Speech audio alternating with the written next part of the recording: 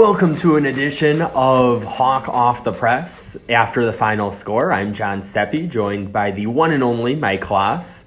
We are at Kinnick a couple hours after probably one of the ugliest football games I've seen maybe ever. Well, ever is a long time. I've seen some ugly ones, but this was different. I mean, a football game in which neither team has more than 166 yards in the year 2022. I mean, this is football from 1907. That's crazy. But it was a crazy game. I mean, with zero offensive touchdowns, period. You never see that, ever. I mean, watch any game on TV. You never see that. We saw it. Yeah, the only times that anybody found the end zone was on two safeties, which kind of tells you everything. Yeah, you get more points from safeties than any other method of scoring, and you win. It's impossible, and it happened. Well, thanks to everyone in our text message group who sent in questions. Got a lot of great questions. I'll try to address a bunch of them. First one from Carter: defense is top 5 nationally. Offense looks same as last year. So much for Budmeyer. And he's referring to John Budmeyer, the offensive analyst who came in, former Wisconsin quarterbacks coach. And I think some of it, too, is maybe there was some unrealistic expectations put by a lot of people for what an analyst can do in terms of an impact on an offense. Where I think you look at it and he's only one guy who can't officially be a coach. And you look at it, too, his results at Wisconsin. You wouldn't say that Wisconsin is known for their elite quarterback play either. Yeah, well, Kirk Ferentz called him something like a gift from heaven, didn't he? Yeah, okay. Well, he's getting $90,000 for 6 months of work as a quote-unquote analyst. And it's nice work if you can get it, but they're not going to get much bang for their buck if things don't get better. Yeah. And then jumping around here to some other questions, a couple that kind of go together was part of Petras' problem due to the offensive line? And that Bonnie asked that, and Jeff asked something similar about how it seemed like he had some good throws when the offensive line was giving him some protection.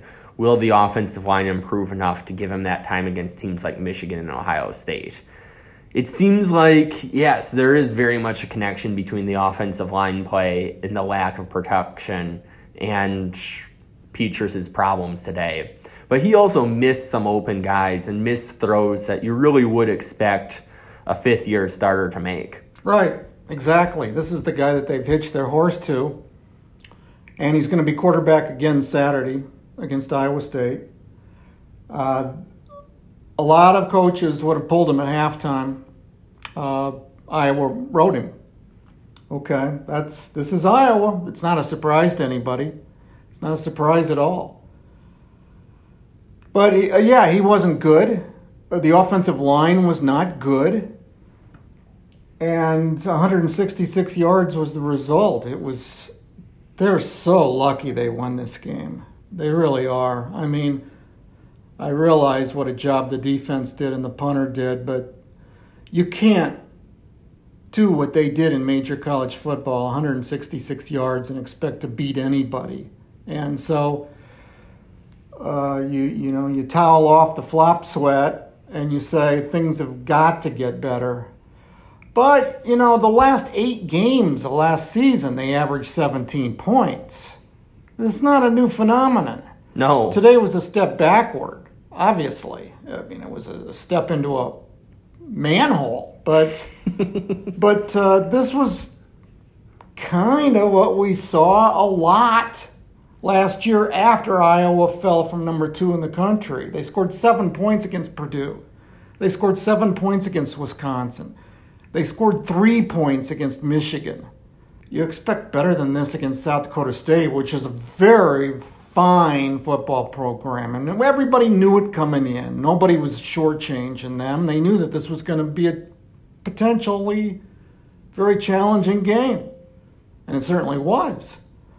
This wasn't Southeast Missouri State, the team Iowa State played. This is a team that has aspirations of playing for a national title. That's won a lot of national playoff games in the last 10 years. But you're Iowa, you're at home, and you got to move the football against a team like this. And this, to me, was an embarrassment for an offense that had 8 months to get better, not worse. Yeah. And for that second part of can the offensive line improve in time for Michigan or Ohio State, they really have to make a big jump. They have to improve in time for Iowa State. Michigan and Ohio State are, it's like Christmas. It's way too soon to worry about that. If that offense plays like that against Iowa State, it's a 90% chance Iowa loses the game. Yeah. And you look at it, you have more scholarship guys on that defense, too, for Iowa State versus an FCS South Dakota State team, as respectable as they are. Yeah. So. Well, that's just it. I mean, how many teams do you think South Dakota State's going to hold to 166 yards in the Missouri Valley Football Conference? Not very many. Maybe none. Yeah. How many teams in that conference is South Dakota State going to keep out of the end zone altogether? Maybe none. Yeah, maybe you get one or two, but... Yeah. Northern Iowa's going to score a touchdown against them, I guarantee you. So, I mean, we can belabor this, but look, Iowa did win the game. 3 months from now, 6 months from now, 50 years from now, it's a W. But on a day that's supposed to be about hope and dreams, about the dawn of a new season and better days ahead, with the bounce of a division championship last year, this was a pretty hollow victory. Yeah. And then one more question I'll address quickly from Eric about why no other quarterback took a snap. Kirk Ferentz has a lot of faith in Spencer Petras, and we saw it today, or really not a lot of faith in Alex Padilla. It's one of those two, because as you said, a lot of teams would have made a change, and Iowa didn't. Well, people were booing throughout this game. Part of it was performance-based. A big part of it was performance-based. But a part of it was they wanted a quarterback change. Well, Petras gets another half of football, in my opinion. If at halftime against Iowa State they're going nowhere, they make a change. Maybe that won't be necessary, but you can't go on like this forever. Yeah, that's exactly it. And then I'll wrap up with Norman with the perfect question, WTF. I think a lot of people have that sentiment. I do, But, I'm somebody who said in today's Gazette and online that over 7.5 wins was the way to go, and I'm standing by that. This is still a sensational defense. Yeah. They still have, I don't know how consistent the place kicking is going to be this year, but the punting was absolutely otherworldly. Torrey Taylor, I think, made himself an All-America candidate Saturday if enough people saw or heard about this performance. Yeah. It was beyond belief. He put 7 of 11 punts inside the 20, and that's great, and he averaged 48 yards, and that's great. He put 4 punts inside the 6.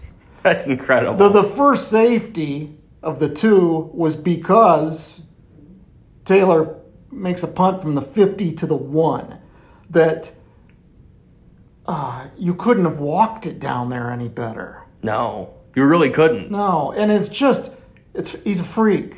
I said during the game he must be indulging in witchcraft, because I've seen guys with stronger legs, but I haven't seen anybody with a leg as strong as his who also has that bizarre touch. It is just extraordinary.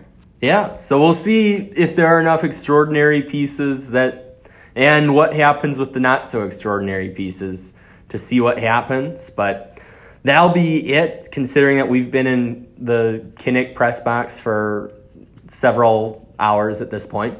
But we will be back with another episode of Hawk Off the Press during the week, and then back after next week's Cy-Hawk game with another After the Final Score podcast.